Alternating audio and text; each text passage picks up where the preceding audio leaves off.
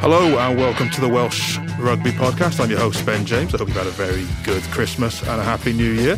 I'm joined as ever by Steffan Thomas. Steph, how are you doing?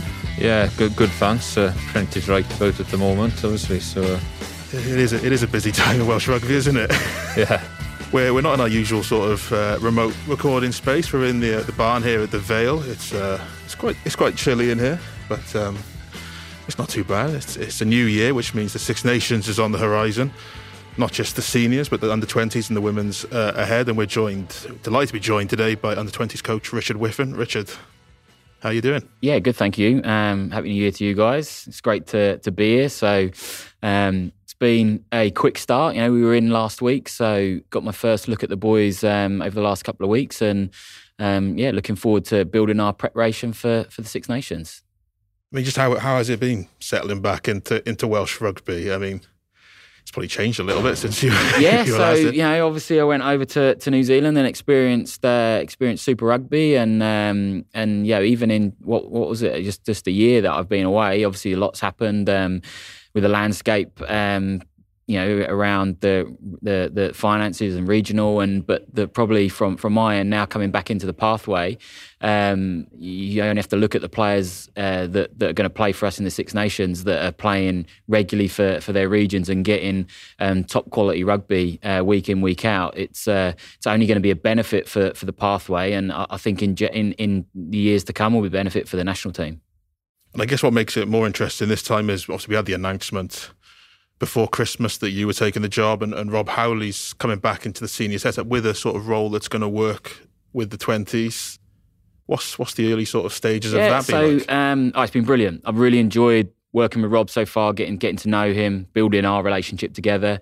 In terms of how it's worked so far, you know, he's been in during our days, and just as a real good advice and sounding board. And he's down on the grass. He's happy to pass balls, give advice to the players, and then in terms of, I suppose, what he's looking at, he's obviously keeping an eye on the 20s, so that those boys that almost poke their nose through at the end of their sort of 20s period, and in that 20 to 24 bracket, how we as a union can keep eyes on those players and their development whilst they're still, you know, learning to be a professional, and, you know, haven't necessarily quite made that step up into senior rugby, senior international rugby, because we all know, you know, 20s to senior international is a big jump. There's some players that make it very quickly, but for most it takes a couple of years. So Rob's role outside of obviously his work with the national team will be around keeping an eye on those players, working with myself and the other guys in the pathway to make sure that we've got the calibre of player coming through, and that they're still getting challenged and developed once they're not necessarily in the badge. Do you think that year in Super Rugby has really developed you as a coach as well? Obviously, I think you said in the press conference, you know, working with Aaron Smith, for example, top two scrum halves in the world. I mean, it must have been really beneficial. Yeah, it was outstanding. Obviously, they see the game very positively down there as well. There's, and for myself, you know, from an attack point of view, there's a want to move the ball and a desire to see where the space is, and as well, you know, they grow up the ball in their hands. You know, we grow up the ball at our feet. So the skill sets are slightly different there. But I suppose the biggest difference for me and the challenge for me as a coach was, I think it's just the way that inherently the Kiwis are brought up around their rugby, is the players have a massive buy-in and ownership, and want to know and be part of the plan.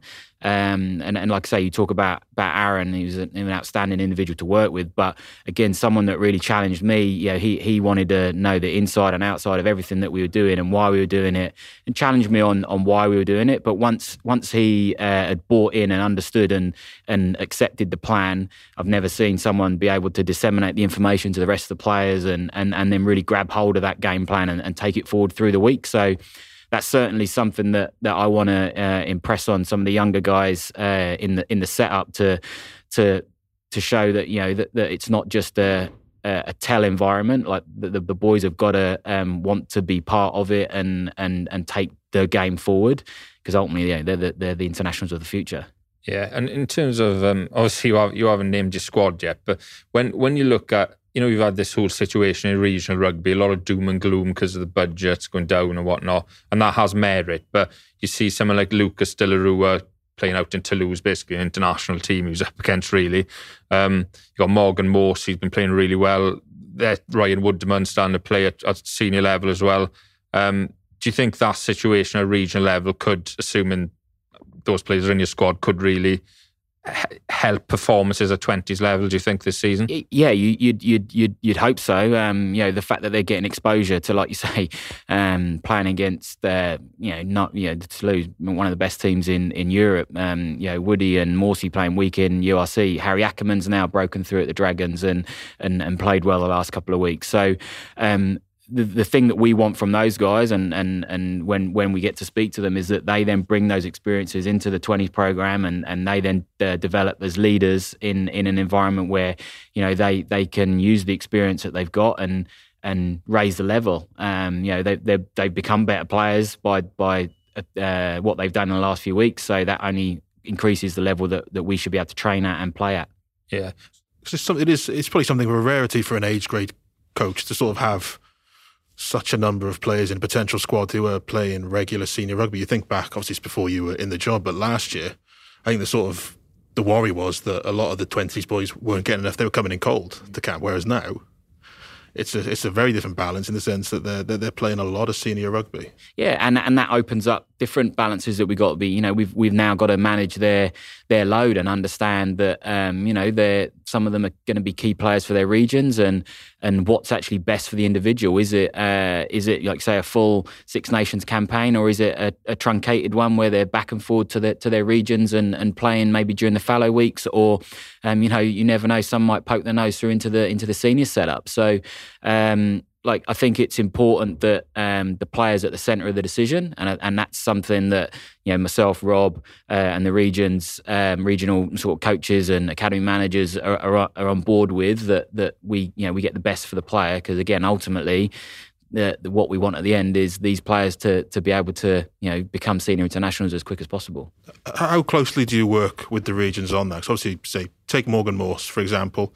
Obviously, he's got Mark Jones coaching him, who has worn your hat quite recently, and he was telling me the other week that maybe where Morgan is now in terms of development, is it best that he plays all the under-20s games, or maybe because he's breaking through into the Ospreys now, he only plays some of them? And I guess it's, how do you come to those decisions between you, the regions, and the player? Yeah, well, again, some of those decisions obviously already been made before my took the job. But again, it comes down to meeting those guys, getting out into the regions and having conversations, and developing a plan of what that player's annual sort of plan looks like. And yes, that gets tweaked through the year. Like say, Morgan sort of bursts through, and then you have another conversation, and it's just about being transparent with in that scenario the Ospreys, and talking to those guys, and understanding again what's best for the player. Is it that he actually gets challenged at 20s level, and the challenge is, right, you've now got to be the best player on the field. Like, that's also another challenge for him, as opposed to where at the URC level he's like, right, you've got to be able to compete and show that you're at this level. Well, if he drops back down to the 20s, then it's a case of, right, we're challenging you to be the best player. So it's about balance for a player in his development. So it's communication, talking to them, and accepting on what the plan is. Obviously, you've worked in the English age grade systems as well. So when I suppose this is natural, really, because they've obviously naturally got a lot more players than us. But when one of the consistent sort of, I don't want to use the word shortcoming because it's not all about size, but you'd have to say that, like, England, France, obviously South Africa said to got bigger players than us. How do you sort of, I'm not saying in every position, but on the whole, they go into, and how do you overcome that? Because obviously it might be a bit more telling at age grade than it would be higher up. Yeah, well, I think you have to be technically very, very sound on your basics, and that's something that we would work on every single day. So skill set's really important. I think a shared model of how we want to play the game, and players buying into that, and understanding that there's lots of different ways to play a game, and playing to our strengths. Again, with it being arguably our national sport. The boys have played from a young age, so our rugby IQ is high in this country. So again, using that to our strength. So ultimately, you've got to build a game plan that suits your player profile. If we are a little bit smaller, but there's benefits to that, and that we may be quicker, and let's say our skill set and technique might be better, and we utilise those aspects of our game. Yeah, I'm gonna take you back 4 years now, right? I asked you a question at the Scarlett press conference about young Welsh players, and you said something along the lines of they, in general, have a higher sort of rugby IQ than English players, maybe because it's arguably a national sport, whereas it's a bit different in England. Is that the case, do you think, on the whole? I still believe that. And again, I still believe it because, you drive around there and you see kids playing touch rugby, unorganised and just play rugby. Whereas, like I say, probably over the bridge, it's more in the private schools and those systems. So, and look, don't get me wrong, at both ends of the spectrum, once everyone pokes their noses through, you got to be good enough to make it. But I do feel that, like I say, when I was working at the Scarlets, some of those younger players, we had a real, we could move our game on quite quickly. There was a good understanding of what we were trying to do and why we were trying to do it. And like I say, I've even just with the 2 weeks being here with the 20s boys, there's a real want to know why we're trying to do things, and the understanding's pretty good.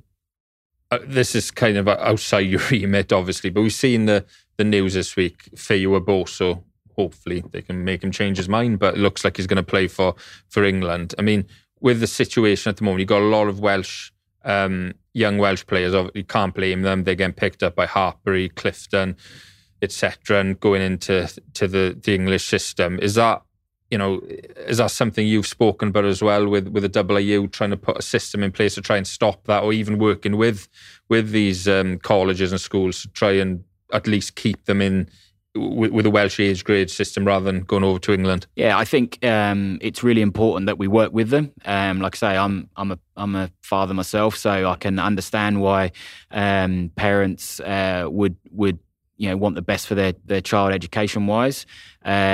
But we as a union, we have to do everything we can to try and stem that player drain. But in the short term and long term, we have to, and we do. Andy Lloyd does a great job. I've got good relationships over the bridge from previous works there. We've just got to build relationships, and to be fair to the guys over the bridge, they want the best for the player. They're not necessarily trying to push them down one route or the other. They want the best for the player, and if we can still keep those boys with the affinity to the badge and representing Wales as often as possible, or it would be at camps or whatever, that's what we've got to do to try and to stop that threat of players leaving, for want of a better phrase. Yeah. It is obviously a very tricky situation in terms of not even just with the colleges, but just the current situation we're seeing now. You've seen all these Welsh boys who are coming through into the senior ranks, but the way the finances are, you don't really, you hope that in a couple of years' time we're in a position where we're able to keep them, because you're the Wales U20s coach. You don't really want to be the sort of the Gallagher Premiership under-20s coach in a way, do you? No, you're right. In an ideal world, they're training week in, week out. This over here in the regions, and you look at that Hartpury team that won the Ace Comp a few weeks ago. That's a heavily Welsh laden team, and like I say, Hartpury do a great job in terms of their recruitment and what they can offer the players. So, kind of going back to the last thing is we've got to have those relationships with those organisations to keep those boys in a Welsh shirt, but as well, big picture wise, from a union, and we've got to put things in place that can keep the boys in Wales. Going back to sort of you said about the style of play and the player profile, when it comes to style of play at age grade level, how much of that is dictated by what you see as the best plan for these players, and how much of it is dictated maybe by a sort of wider philosophy, maybe with the national team in mind, or even just the whole union in mind? Well, I think previously, from what I understand, there wasn't maybe the the alignment as much with the senior team. Certainly now there is. You only see that with obviously Rob's appointment. Warren was part of the panel to appoint the role, and he's incredibly keen on that alignment between the seniors and the 20s. So we have license to play in a way that is best for our player profile, but I want us to be aligned to the senior team in a way that if our players are good enough, it's an easy step up for them to go into the senior team. So we have to have similar principles of play and understand what Warren wants for his national team, around skill set. So, you be it around your high ball and your kick plan, understanding that our players have to be able to execute what Warren's team might do in the future, and on top of that is understanding what the game of the future looks like, with possible law variations and things that may or may not come in. We have to almost think ahead of that and get players ready for that. When I look at the senior squad, right, if you look at the senior squad, I'm trying to think of positions where we're not as strong. So this is just my opinion. I would say tight head prop. Outside half, there's a few players coming through, but at the moment, maybe not as much as in the past. Maybe, as we said, big physical ball carrying forwards, which obviously, other countries have got more of. I mean, in terms of those positions, so say tight head prop, is there anyone in the system now that you see that has that sort of potential? Yeah, we've got three lads in terms of scrummaging. That's a key area that I think again the union will in the future. Like we need almost like a pathway forwards coach as such that aligns itself to the senior team and gets out to the regions, and again improves our scrummaging technique. Because as we spoke earlier, we're not necessarily going to be the biggest nation, but if we can be technically the best nation, then that allows us to compete at in the international level. So there's things like that will be set in place. There's a lot of good youngsters coming through. They're like I say, the three or four guys that we've got in the setup now. One Sam Scott being at school, who's a real talent. Kian Hire is obviously a big lad. We've got guys with size, and like I say, they're technically proficient. The challenge, it'll be a tough challenge against the Englands and your Frances physically, just because of the size. But again, if we get our technique right, then there's no reason why they can't compete at this level and push on in the future. It's part of your role as well. You've got a lot of. There's a lot of dual qualified players. He's a bit older, but people are talking about like that Cameron Hanacum, the South African and Welsh qualified. But at a younger age, is that part of your job as well, trying to take players who weren't born in Wales but are Welsh qualified away from other countries and trying to get them into our system? Well, I don't think it's a case of taking them away from other countries. I think if there's players that are Welsh qualified, it's in mine and the union's interest to make contact with those players and let them know that we'd love them to be involved. And like I say, we put ourselves out there. It's up to them to make a decision. But 100%, if there's Welsh qualified players available for us, we'll be talking to them and we'll be doing our homework on them, definitely. Just what Steph was asking about sort of tight heads, is maybe from the outside looking in, it always seems like there's a lot of debate about how you best develop a scrummaging tight head. Like any time Wales lose a game and the scrum's a bit iffy, there's usually an emergency column from someone calling for props. They should be scrummaging in the Premiership, against butchers and farmers and what have you. And it never seems like there's maybe from the outside a definitive answer on what the best way is to develop a scrummaging tight head. I think it obviously there's.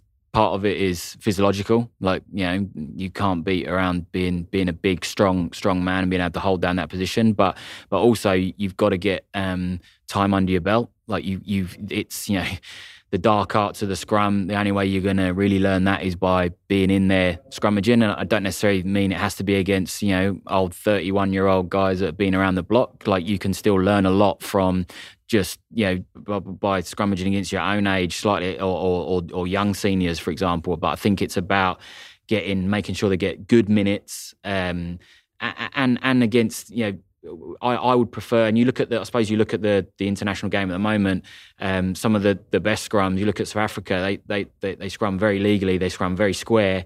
Yes, they're big men, but they're not trying to necessarily make the referee make a decision. Whereas I think a lot of the times there are teams that may be less powered that are trying to make the referee make a decision. And as you have to look at the stats, like 50% of the time there's an arm that goes up from scrum time. So I think the biggest thing is just getting time under their belt, getting as many live scrums as they can, and ultimately they're going to have to figure it out. And with the help of the coaches that we've got, understand that what they're doing right, what they're doing wrong, and how they need to improve. Absolutely. Going back to your time in New Zealand, obviously, Wales has had a lot of influence from New Zealand over the last years, countless international coaches. And it does feel like maybe in this country, we place a lot of stock on how, what New Zealand rugby's doing. What are they like in terms of ideas from the outside? Because, I mean, logically, you'd think, well, for the long time, they've been the standard bearer. But, I know for a fact that there's certain things that the union have introduced, the Welsh Rugby Union have introduced sort of at grassroots level that New Zealand have taken on board faster than anyone. I think it was very eye-opening in that, like I say, you'd almost think it was a closed shop before, and certainly from a coaching point of view. Like I say, it certainly wasn't on my radar. It wasn't something that I went searching for, because you just, you didn't really see it. And obviously Mark Jones was out there before me, and I think there's five guys from the UK that have coached out there. So they certainly don't open their doors, but I think they've realised, they were in a sticky situation for a couple of years, and they're clever guys out there. They understand the game, and understand that they probably needed to get some influence from abroad, and you can see that the influence that a few Northern Hemisphere coaches have gone down there. Rog, when he went to the Crusaders, their kick game improved immensely, and I think it's just an understanding that they've got to open their doors to different influences. You look at Scott Robertson; he's very open to sharing, and even without necessarily coaches going in, he'd always be speaking and talking to Northern Hemisphere coaches around how they played the game. And I think they're very a nation that shares their information, because they're quite quick to move their ideas on.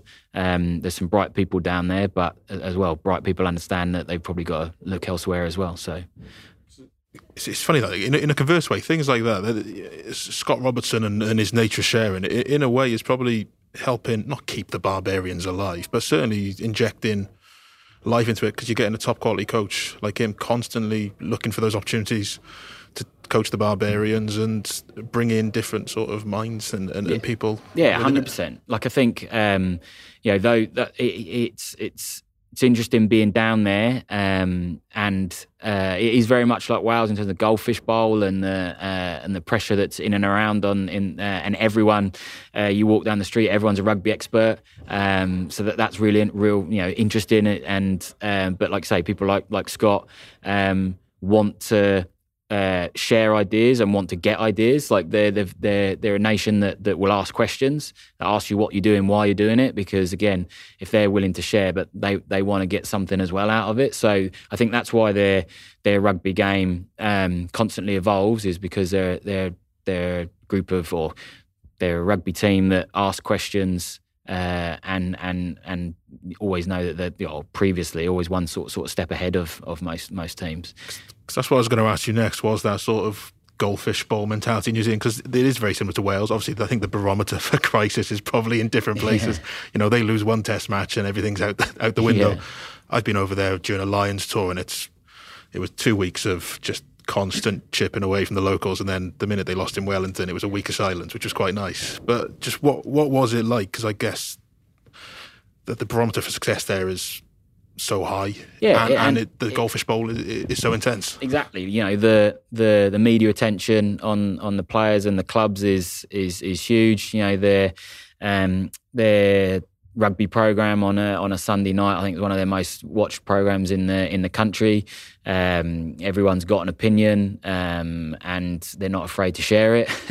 But then on the flip side of that is they're knowledgeable. Like the Joe Blogs in the street is a knowledgeable rugby fan, and so you can get asked a question in the street, but it's coming from a genuine place, and you can actually have a rugby conversation as opposed to just maybe getting abuse. But it's certainly like I say, a challenge. Like, you have to understand that there's a whole region that are rugby fans and rugby aficionados almost, that have their opinion on maybe how the game should be played or how results should go. So that comes with it pressure, but that's what being a professional coach and being a professional player is about, being able to deal with that pressure and accept it and move on to it. So it was a good challenge. And like I say, it's similar to what is termed the Goldfish Bowl up here, really. In terms of developing young Welsh players, one of the it kind of goes back to Ben's point a bit. When in terms of tight ends, people want them to play in the semi-professional league or even an amateur league, just to toughen up. To use that term, I know it's not straightforward like that, but a lot of the stuff, comments we see underneath our articles and stuff, whenever we write something about a young Welsh player, it's like, oh, he doesn't play enough. You should be playing more Welsh Premiership, but then others say, well, the gap needs to be bridged. I mean, obviously that's why the elite developer competition's coming in. But where I know you've only been here 5 minutes, so I don't want to get too heavy. But in general, where do you stand on that? And comparing, like, when you were with England and out in New Zealand, how do they get player? How do they bridge that gap between top end age grade to professional and on? I almost refer back to one of the questions with Ben, in that it is about, for me, it's about getting minutes and time under your belt. So and not just at any level. Like, the level needs to be a challenge for players, but also like, players need to, or there's such a, with the generation coming through, the dearth of like wanting to watch the game. So, I remember, as I was growing up as a kid, I'd watch any single game that was on. But you challenge some individuals now, and you're like, "Oh, did you watch the game on Friday?" They're like, "Oh, no, I haven't got that TV subscription and things." So we're not, as a sport, it's not necessarily the easiest to get on board with there. So you have to get minutes under your belt. So be it the new EDC competition that will promote younger players and give those guys more opportunity. That's the quickest way that we can develop our players. We only we speak about the guys that are playing regional at the moment. Like, their game has improved by getting minutes under their belt at an increased level, and that's all what it's about is getting the players playing. And we go back to the very start of the interview or the chat. Sorry, the financial situation, I think, will end up being a benefit because there will be a group of this next 2 or 3 years of players will just have so much more minutes under their belt, so much more experience that they can lean on when they're pushing through to those senior internationals. And it's then how can we maintain that going forward once the next crop come through, if you know what I mean. So and that's comes with the financials and things like that we have to get balanced. Yeah, you obviously you haven't named your squad yet, but in general, are there any specific players that you're really excited by? Well, just the couple of weeks that we've had in, obviously outside of the guys that are playing week in, week out, I really like the look of Hugh Anderson as a fullback, back three. Harry Wilde, who's obviously done a really good job in the Prem for Cardiff, and he's come back from injury and is a real tidy player. Same with Harry Ford, who's again someone who maybe didn't get as much of a look in at regional. He's gone up to RGC and is playing week in, week out, and you can see that in his training performance. He's a confident young player who has got time under his belt. Again, we talk about tight head, 10's another position. You need to play the game.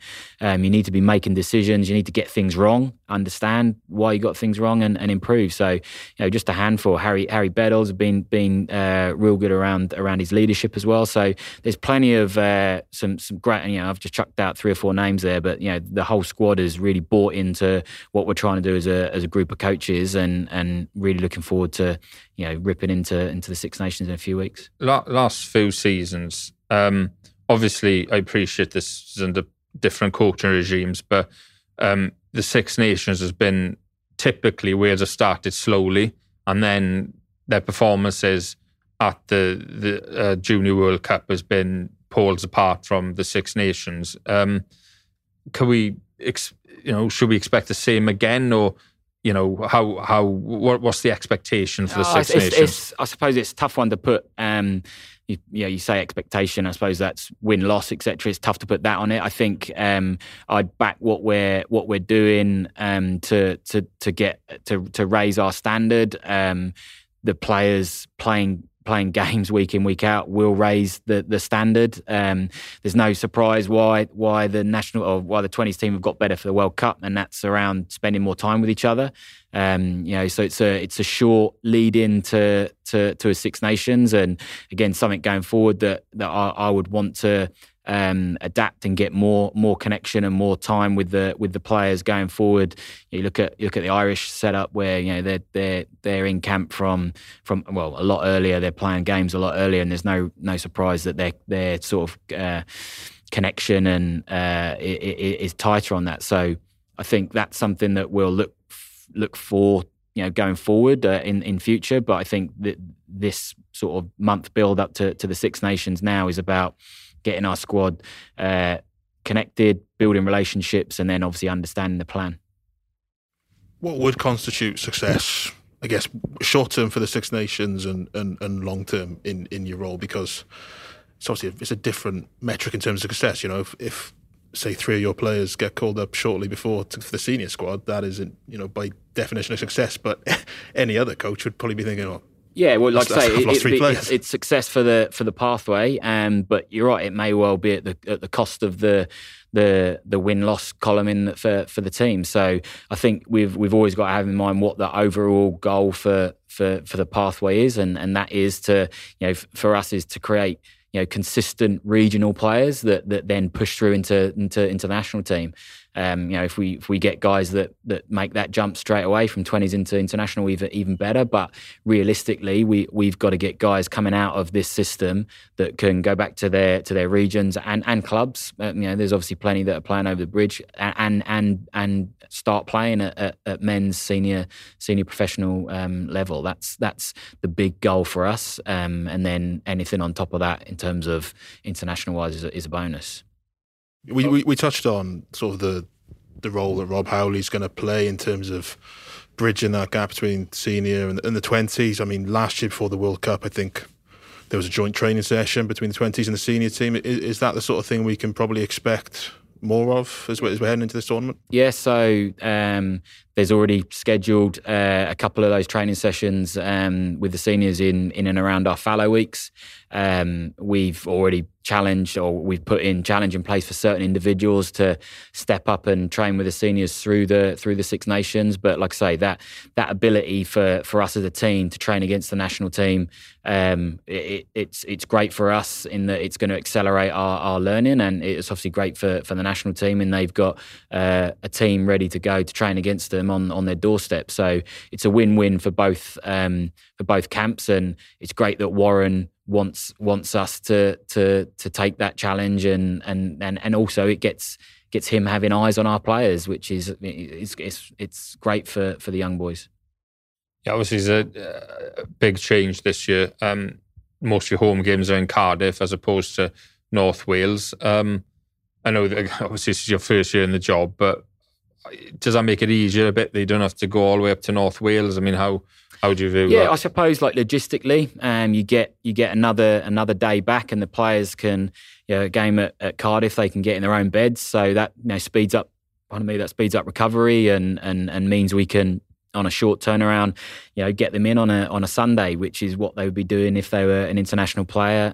So again, the program's all about preparing them for what being an international is like. So that will help, I think, as well by us having one game up in North Wales. Hopefully that the fact that supply and demand, there's less games up there, so there'll be more of a clamber to get a real supporter base up there for that game, and then obviously the 2 down in Cardiff. We'd hope that we'll get that not night before traffic that before the senior games, that you get people to double up and make it a real good atmosphere in at the Arms Park. So I think it's a win-win. Like I say, we'll get more recovery time, but I think actually when we actually go up to North Wales, we'll get more of a want to go and watch the game, because obviously there's only one up there this year. I think that's as good a place as any to leave it. Richard, it's been a pleasure having you on the podcast. All the best in the coming weeks. Thank you very much. And months ahead with the job. Certainly looking forward to seeing this bright group of young Welsh talent pulling on the red jersey. Some for the first time, some if Morgan Morse is playing for about the 50th time, I think. I think he's challenging James Milner, I think, for under 21 caps. He's done well, to be fair, yeah. But yes, it's going to be an exciting one to watch. In terms of the podcast, we'll be back next week, probably once again here at the Vale, with the senior squad being announced. But until then, goodbye.